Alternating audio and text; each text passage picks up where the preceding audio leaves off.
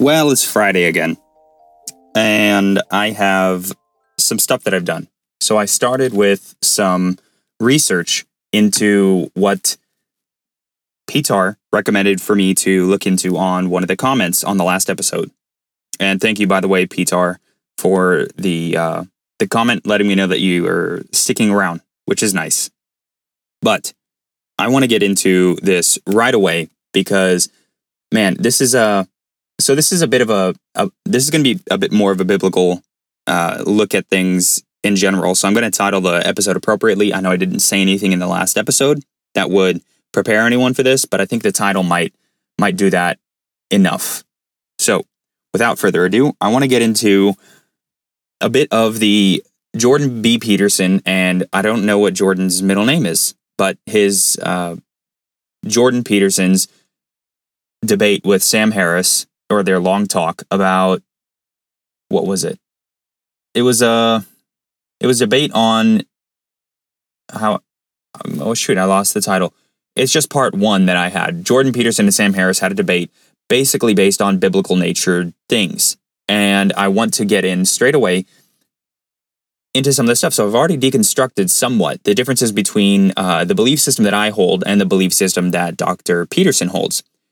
And still do agree with his interpretation of belief in God, but I want to first defend Sam Harris's points, while also acknowledging the fact that the crowd did seem to be not as biased as one would hope in a public debate. So I just want to open with that. I do understand that Sam Harris had some very good points that he made, and with that, I want to get into this first clip that I took of the debate. And I'm sorry about all the scratching noises. I lost my cable to my microphone that I normally use, so I'm using the built-in microphone on the iPad. I'm sorry, but it is what it is. I need to get this episode out. I need to actually do something today as far as episodes are concerned, and recording and being consistent. So, without further ado, here's the first clip of Sam Harris, and it's on the topic of intuition. I think it is a fundamental intuition to which our sanity, both personally and intersubjectively, is anchored. I mean, to lose a sense of objective reality is to lose the platform on which you can communicate with anyone and or rationally expect anything to happen a moment from now. To think that your memory represents something about a prior state of the world and your beliefs represent something about a possible state in the future, all of this is anchored to a sense that there's a difference between knowing something really and just imagining it, right? There's a difference between perception and hallucination. All of these distinctions are born of this intuition.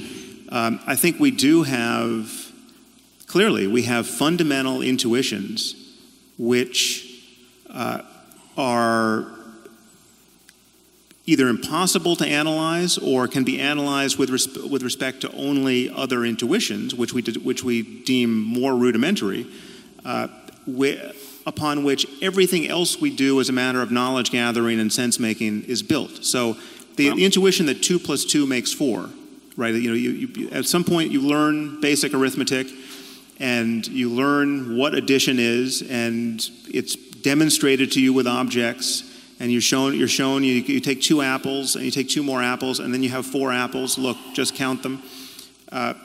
The intuition that can be generalized to any 4 objects, right? That it's not just a fact about apples, right? This is something that we are clearly designed to have. So, with all that, I want to get into these 2 things. So, concerning the statement made by Sam Harris before this, and I didn't clip this, and I should have clipped it better, but he made a statement about how formal or traditional religion, such as Catholicism, thrived quite nicely when paired with fascism and communism. And a thought struck me, which is that I think that Sam Harris and I would get along quite well, relatively speaking, because of the viewpoint that he holds toward fundamentalist, which is that as long as you go back to the scriptures in a position of uncertainty, then you'll be better off than someone who attempts to follow their own heuristic. And although we would disagree about those said fundamentals, we would agree that I'm at least logically based on the set of principles that I've ascribed to, consistent. So as long as I'm logically consistent based on that, based on the groundwork that I've already laid out for myself as a, what would you call it, a structure of grounding and anchoring principles, then I think that there would be a bit of mutual respect there, if nothing else. Now, I get his points, and I do understand that he's, what would you call it, very against the idea of following a scripture as holy and infallible and something that he believes has been written by men, which is something that I disagree with. But then again, this is where the divide is. The divide between fundamentalists and people who are atheists, and Jordan Peterson says that he's not really an atheist based on statements that he's made, which is, I mean, there's an argument to be had there, but based on our differing viewpoints, that's where the divide is that I've chosen to follow a different set of ground rules and consider them to be infallible, because in my mind, logically, there's no way to be any other way if you're going to claim to believe in what the scripture is saying. If you're going to claim to be a Bible believer, if you're going to claim to be a person who looks at scripture as the end-all be-all of every argument, of every differing opinion you may have between you and anyone else, then you have to be consistent as far as you can. And as far as you can is essentially, or it should be essentially, the entire way. So there's arguments to be made and about Old Testament law and about New Testament rules and freedom as a Christian and all sorts of different things. But keeping to the debate and what I've learned, I think the only difference in opinion here is that he and Dr. Peterson have a different set of grounding principles. I'll say that. They are both extremely intellectual.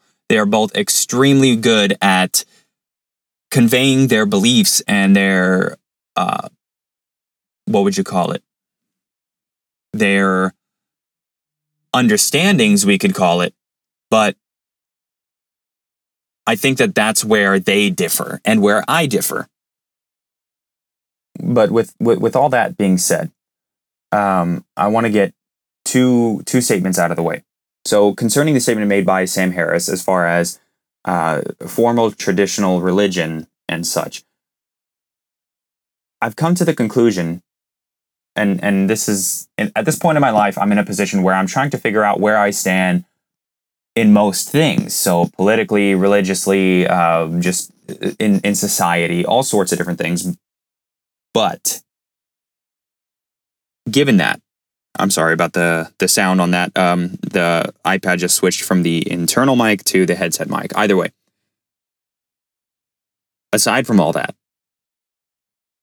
with that statement that just been made, or that I stated, that he stated, because I don't have a clip of it, about how formal or traditional religions such as Catholicism thrived well with communism and fascism, it also thrives pretty well with capitalism. But it actually does a lot better in the other systems, being fascism and communism, because the church itself, the institution of the church, gets a position of power that normally it wouldn't get in a capitalist system, in which, the best product, the market, determines everything. So, given all that, I believe that I am, and this is, I believe I'm coining a new term here, but I believe that I'm an anarcho-Baptist and that I am an anarcho-capitalist. And to break that down is that an anarcho-capitalist is one that believes that capitalism is the best system that has reared its head, so to say, in any civilization ever, given its flaws, but it's the best that we've come up with collectively ever, because you still have the capitalist system, but you're anarchist in nature in the sense that I don't want government. I'd like to have everything on the individual. And I've already made the statement before, and it's as simple as I can put it. The pothole system. Yeah, I don't want to, as a community in your community can pay for the roads themselves in a pool, and you don't need any kind of government intervention for that. But as far as interstate travel, as far as statewide travel, as far as anything of that nature, well, you will need some pool of resources to fund that. And there's plenty of systems that can be put in place for that as well, but there's not enough people who are passionate enough to get involved with a system like that. So for that reason, even though taxation is theft, I'm in the position that there is a necessary evil when it comes to taxes as far as road systems being built and some public services. And that's my own take. I should go into that a little bit more in the future, but for now, that's as good as it's going to get. So in the same way that I'm an anarcho-capitalist when it comes to structures of government, I'm an anarcho-Baptist in the sense that I don't believe that, well, I should say, my belief system tends to lean more towards the Baptist viewpoint, but I do believe in a lot of metaphysical and extra spiritual things as well, but I don't believe in the structure of formalized religion when it comes to that. So a great example of this would be the which Baptist group is this? There's a major Baptist, not the Southern Baptists. There's the not the Independent Southern Baptists, but let's use those as examples. Independent Southern Baptists, or ISBs, are the group that most Baptists do their very best to try and stay away from as far as marketing is concerned. And for a good reason, for the reason that they're the ones who put a bad name on Baptists because of their institutionalization, because everything is a power structure from the top down. If you want to get invited to speak anywhere, whether your message is biblical or not, you have to know the right people, you have to pay off the right people, and it just doesn't seem like a religious organization in general. It seems like more of a governmental situation, and governmental in the traditional sense as far as what I spoke of in the anarcho-capitalist view. So for that reason, I've come to the conclusion that I am anarcho-Baptist when it comes to religion and anarcho-capitalist when it comes to government. So as a final point on the debate, it's really hard to try and get any clips of it, of the debate itself, because the thoughts that Sam Harris and Jordan Peterson are so long and drawn out, and they follow such a specific line of reasoning that if you clip it too early, you lose certain context and you leave it open when you should have the whole clip. And if I clip the whole thing, I might as well just put the whole debate in here and make it as if it was some sort of review or something of that, or a reaction video like they do on the YouTubes. So having said that, Sam Harris brought up the point that, and I'm going to paraphrase here, but he said, if the heuristics that guide the Christian worldview and the ones that guide the Hindu worldview both achieve a goal that is by all intents and purposes good, so if their end goal is good, meaning the result of their end goal is good, something that people can look at and say is good, then there must be a deeper level of reality that exists in which both systems are allowed to work, because both systems are mutually exclusive.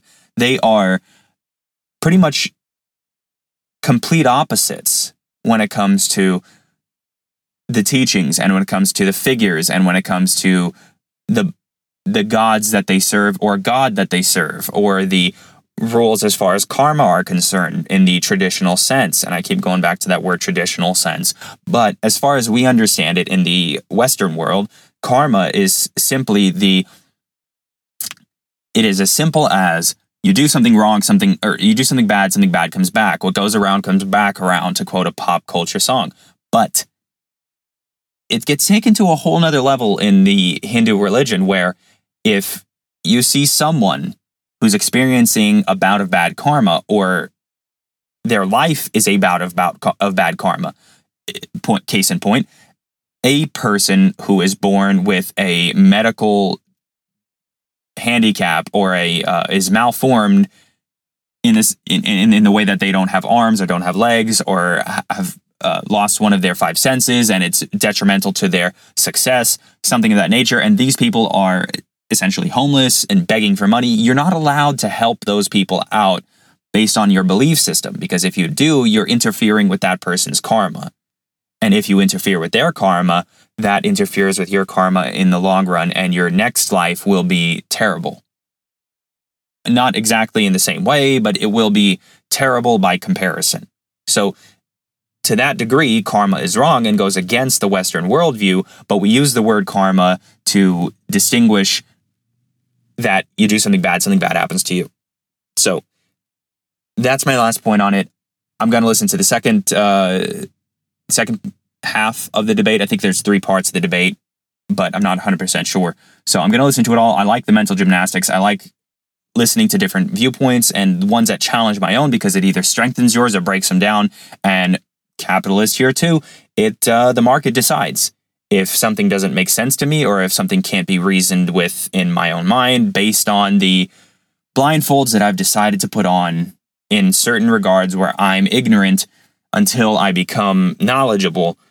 Well, then that's what changes my worldview. So moving along, next point, or actually, let me play the last clip. This one is something that I want to talk about real quick here. Let me play this for you. I mean, this is the problem. This is what worries me about this. So, you could do the same thing with the idea of ghosts, right? So people traditionally have believed in ghosts. It's an archetype, you might say, the ghost. Survival of death is certainly an archetype. And we know what most people most of the time mean when they say they believe in ghosts. And I say, I don't believe in ghosts. And you say, no, you do believe in ghosts. Ghosts are your relationship to the unseen. That's a ghost. So you have a new definition of ghost that you're putting in the place provided, which I have to say, well, of course I have a relationship to the unseen, so yeah, I guess I do believe in ghosts. You win that argument. I should have put the fader on that to where it would fade out. But one thing that was a good point by Sam Harris here was that if the goalpost gets shifted, so this is the point of the debate where Jordan Peterson was trying to explain to Sam that even though he says that he doesn't believe in God, he does believe in God, just by a different description.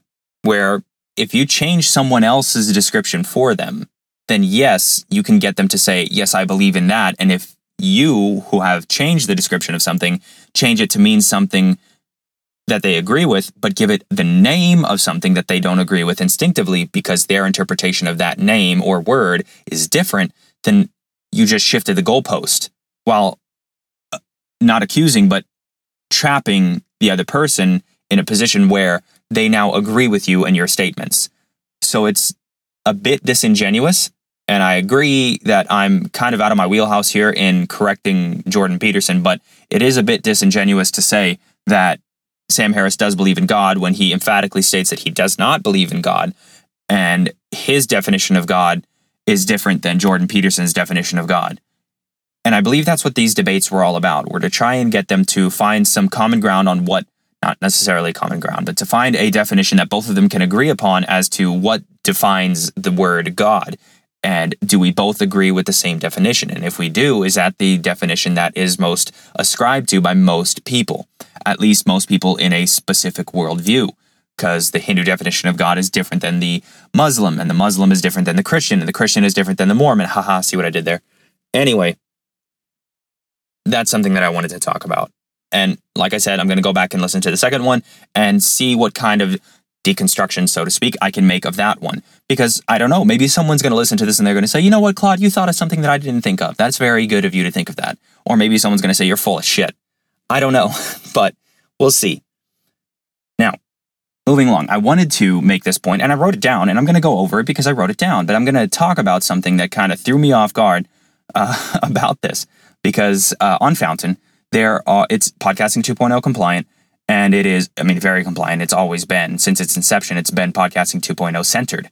But from the start, I knew there was going to be a time. We're extremely early in the podcasting movement with Podcasting 2.0. Anyone who's on this train is extremely early in the game. So when a newcomer comes onto the scene, and the newcomer already has a decent sized audience on different platforms, or podcast platforms in general, just not podcasting, 2.0, then that person, when they come across to podcasting 2.0, and then they say something to the effect of, hey, if anyone wants to participate in the value for value portion of this and make clips of my show to share with their own circle of influence, I'll shout out that person or like that comment or share that comment or boost you this certain amount. I think you underestimate the amount of people that will actually do that. Case in point, Jack Spirko. Jack Spirko runs the Survivalist podcast, which is the best survivalist podcast, or not necessarily permaculture podcast, because there's a few good ones out there, like the Permaculture Pastures podcast with Billy Bones. Let me actually get the right one for that, because that one is one of the better ones that I'm listening to currently. That one was, let me see here. It's actually not called that. It's called the Permaculture Pimpcast. So the Permaculture Pimpcast is hosted by, where is that episode? Let's open this up. Let's see what we can find here. Billy. It's hosted by Billy and his son, Matthew, I think is his name. Episode 21 is the most recent. I still have yet to listen to that, Permaculture Preparedness. But either way, I looked at the comment section or the boost section on pretty much every 2.0 enabled show that I listen to. And in the comment thread, you get an idea of the engagement. If you get a 80-20 rule going, the Pareto distribution, and you got 20... What's that sound? I didn't push anything. Oh. Dumb. The phone started playing music in the background. So if you get... If you get a list... If you look at... There we go. If you look at the comment threads of different podcasts in the 2.0 sphere, you'll understand that certain shows have a certain amount of engagement and certain shows don't. Jack Spirko's show has an insane level of engagement comparatively to others, even comparatively to the No Agenda show and to Podcasting 2.0. Almost consistently, every episode of his comes with 100 boosts, comments, boosts. Some of them are just boosts, and some of them are comments as well, or come with a boostagram as well. But man, it's insane. So I thought to myself, well, how in the world does Jack get to every single comment? How does he do that? That doesn't make sense to me that he would reply or get to every clip at least. Where, I mean, come on, Then again, no one's ever made a clip of my show other than myself, but I've never received a notification of someone making a clip of my show. So to say that you're going to get to every single one of them, even if you do get notified, there's a lot of clips being made of the Survivalist podcast. A lot. I make at least 2 per episode, probably, I think. So at least per episode that I listen to, because there's some episodes that I don't listen to very often, which would be the Expert Council, which I should probably, but not very often. So then, after I put this thought into processing into my notes for this episode that I'm putting out, Jack Spirko donates or boosts both of my clips with, I think, 50 sats each, which, getting back to it, that's like a cent each. But that's still awesome. That's still incredibly awesome that I would get boosted for each clip that I put out by the guy himself. So I think I underestimate how willing people are to reach out to their audiences and how willing the audience is to continue on with it. It's kind of wonderful to me. So, as almost a last point, I'm going to make this point now because I have two more points to make. So, and this is going to be a shorter episode just for that reason, but I have a point to make. And this is nothing insane, but I don't have a end of show ISO to play, or end of show song to play on this one. I'll get another one on the next one, maybe, possibly, most likely, but not for this one, and that's just my bad. But I want to get into these two things: apologetics and book reviews. So I said in my last episode that I would get into a book review on the Checklist Manifesto. And I don't have an insane book review here, but I have a book, a portion of the book that kind of struck me that I want to talk about because I haven't finished the book yet. So this is a take on, or this is a take that most who read the book probably won't have go through their minds, but it's a line from the book. Oh shoot, I don't have the line. Let me read this. Actually, I don't have the line itself, but I'm gonna paraphrase here. In the book, the doctor who wrote it, the surgeon, I don't even remember his name. I'll have to do better on my note taking. But he mentions that as complex as things are, you can have a checklist for most things, but at some point, you're going to have to change the system ever so slightly here and there, even on something that's routine.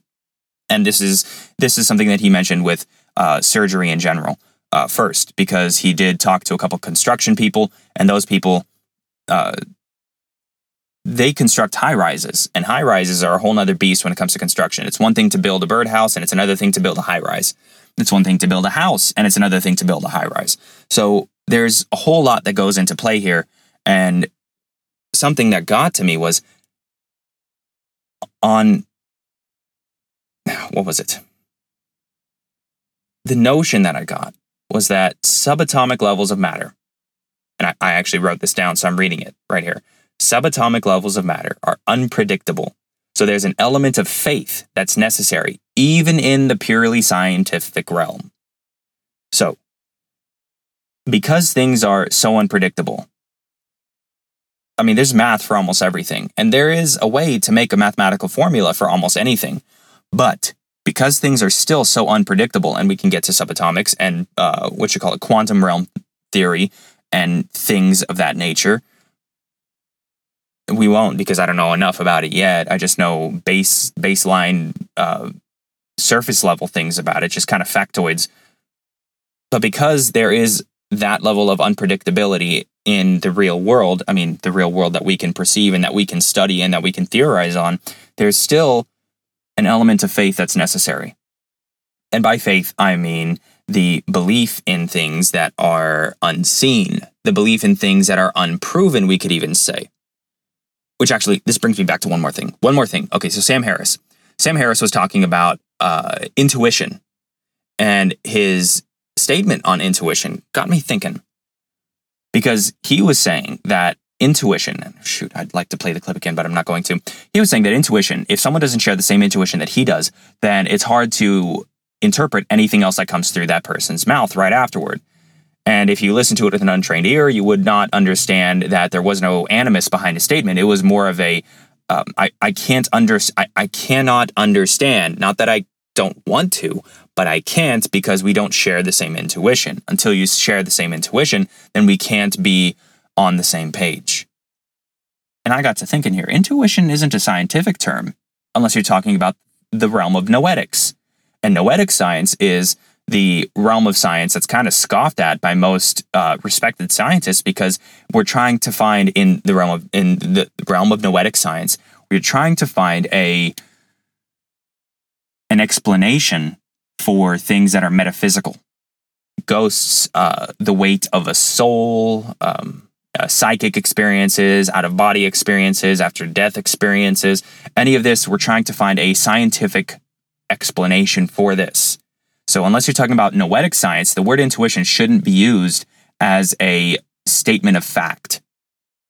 And I'll explain that for this reason. So I looked up the definition of intuition, and it is a noun, and it goes like this: the ability to understand something immediately without the need for conscious reasoning.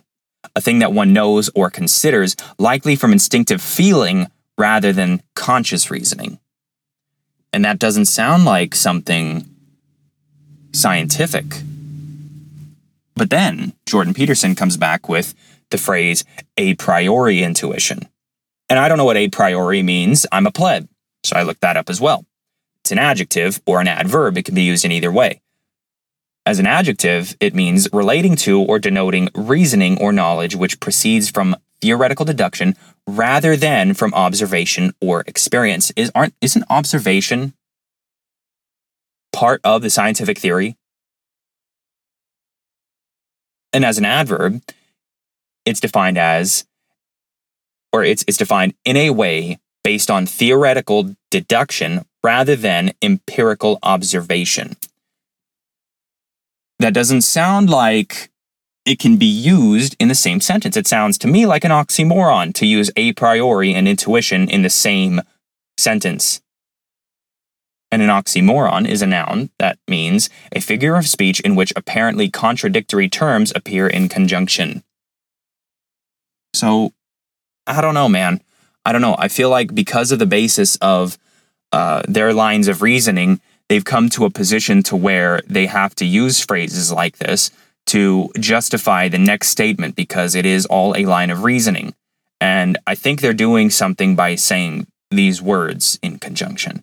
I think what they're doing is trying to follow that same line of reasoning, but because it has something like the word intuition involved when it's supposed to be something that's scientific fact, you have to use the word a priori to at least continue on in the reasoning that you have, even though it seems like an oxymoron. That's my own take on things. I could be wrong. I probably am, but there's that. Now, last point.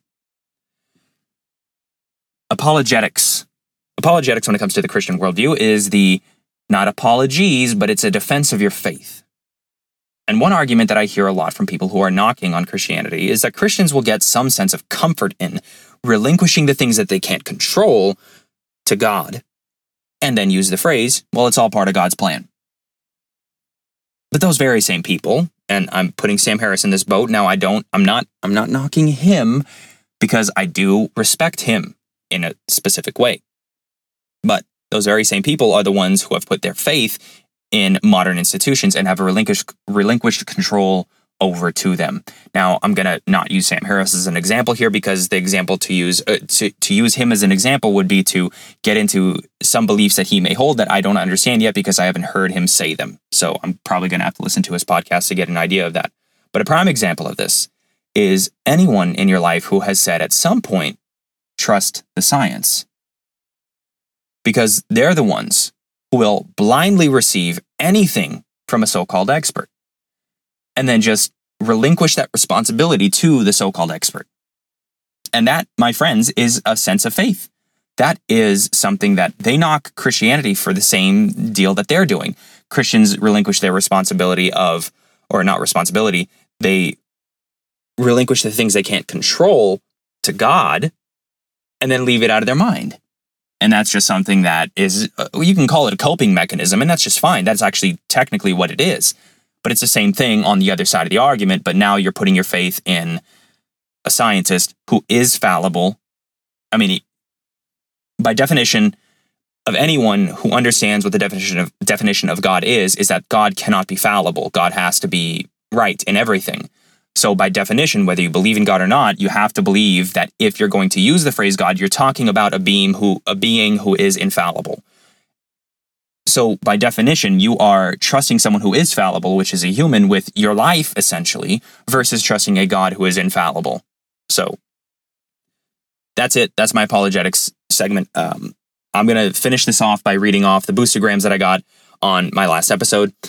And I'm going to start off with the boost from Pitar. All right, let's do this. I didn't change the money segment, so we're going to do that now.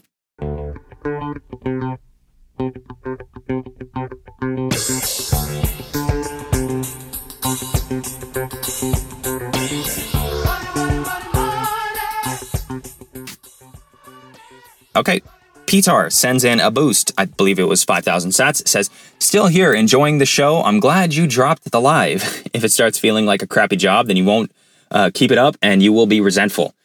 True. 100%. One of my favorite Peterson debates is the series where he works with his, where